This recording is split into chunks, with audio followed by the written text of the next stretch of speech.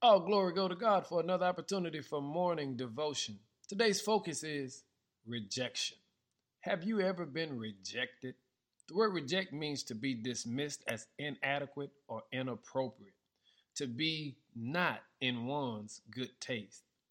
Lord knows most of us know what it is to be rejected.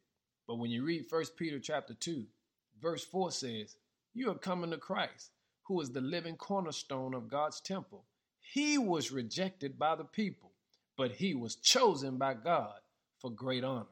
Because you have to recognize, when you are rejected, it sets the stage for God to give you a greater and bigger blessing.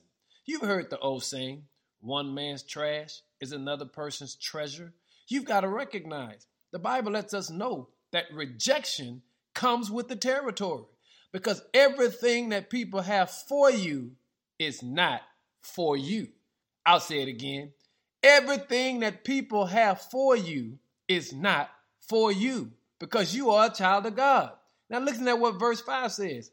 And you are living stones that God is building into his spiritual temple.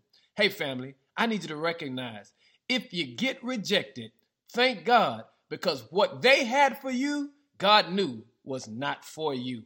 There are such things called divine rejections. And today, we're celebrating every rejection we ever had. If you dismiss me as inadequate, if you dismiss me as inappropriate, I'm so grateful to know that when you dismissed me, God accepted me. Thank you, Lord, for showing me how to handle real rejection. Be blessed today and give God some glory. In Jesus' name, amen.